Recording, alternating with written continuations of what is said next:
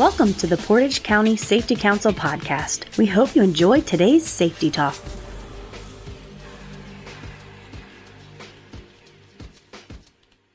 So from OSHA for general industry, the powered industrial truck standard is 1910.178. And right off the bat, it talks about what is a powered industrial truck. And if you read through this section, and you'll see where I've got it bolded out, it includes fork trucks, tractors, platform lift trucks, motorized hand trucks, and other specialized industrial trucks powered by electric motor or internal combustion motors. Now, I underline specialized industrial trucks because that is a very wide open meaning, and how that is incorporated is something you'll have to think about in your individual locations. Now, it also goes on to say that this section does not apply to compressed air or non-flammable gas operated industrial trucks, nor to farm vehicles. I also underlined that because we're going to talk a little bit on that, or vehicles intended primarily for earth moving or over the road hauling. So bulldozers, backhoes, grade-alls, all those kind of things are not part of the industrial standard for OSHA. And obviously your semi-tractor trailers are not included in the powered industrial truck standard. So it specifically mentioned platform lift trucks. You'll see I have a picture here of a walkie platform lift truck. And then I have a picture of just normally called a pallet jack.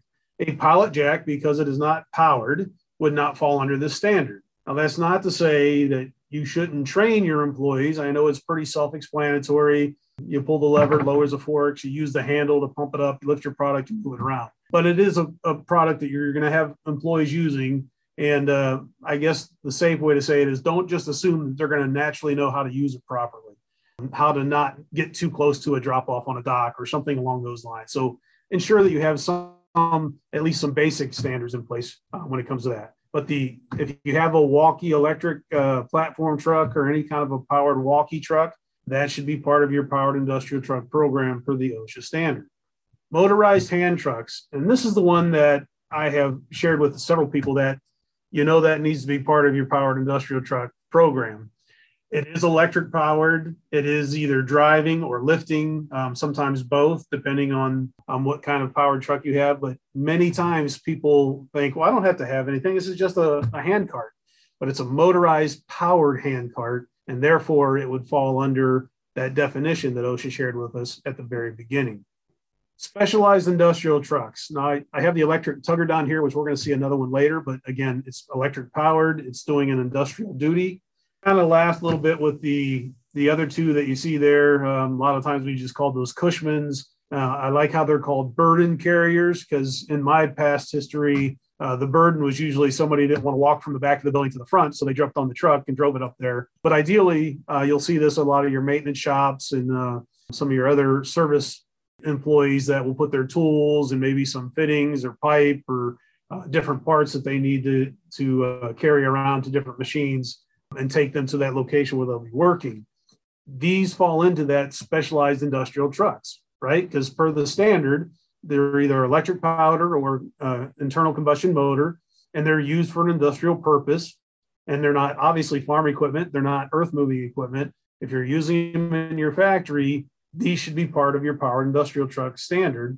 And you want to ensure that the people that you're entrusting to drive these are trained and they understand your limitations as set forth within your own facilities.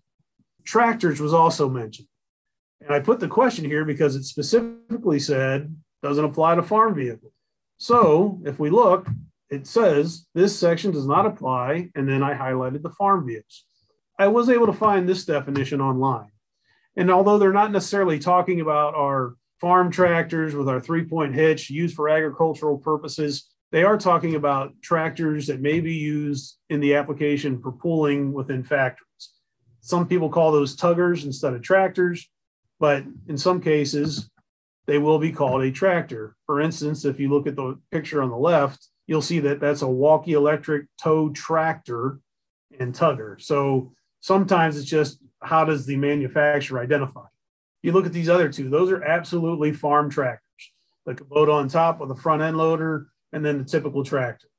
The reason I share this picture, and this could be two guys that just live in the back country here somewhere and they have a trailer and they want to move it from one part of their property to another. But what if they are a business that they move trailers for a living. That's what they do, and they deliver them, and the tractor is just a good tool for them to use.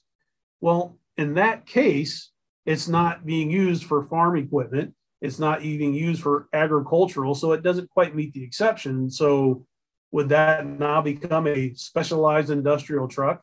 That's part of what you're going to think about.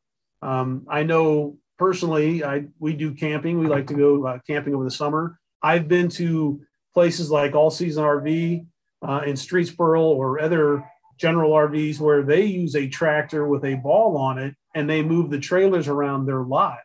And at that point, it's not a tractor for farm use. It's a tractor for industrial use. It should be part of a program, and your employees should be trained on how to properly use it and know what those limitations are. The Kubota I have pictured at the top with the front end scoop, if it's at home or on the farm, absolutely doesn't fall under the OSHA standard. But if you have it in a factory, and let's say you're scooping up material and dumping it into a bin and you're using it for an industrial purpose, it potentially falls under that specialized industrial vehicle. And that will be something that you'll want to ensure that you have plans in place, the training is in place, and that, you know, you're incorporating it in just like you would if it was your sit-down counterbalance fork truck. So that's part of what I wanted to share with a lot of people don't truly follow the standard of powered industrial trucks. They think sit-down counterbalance, they think of aisle pickers, they think of reach trucks, but sometimes they don't think of these other ones, specialized, and especially the motorized hand trucks that should be part of their program and potentially could get them in a spot if they were audited by an OSHA safety compliance officer.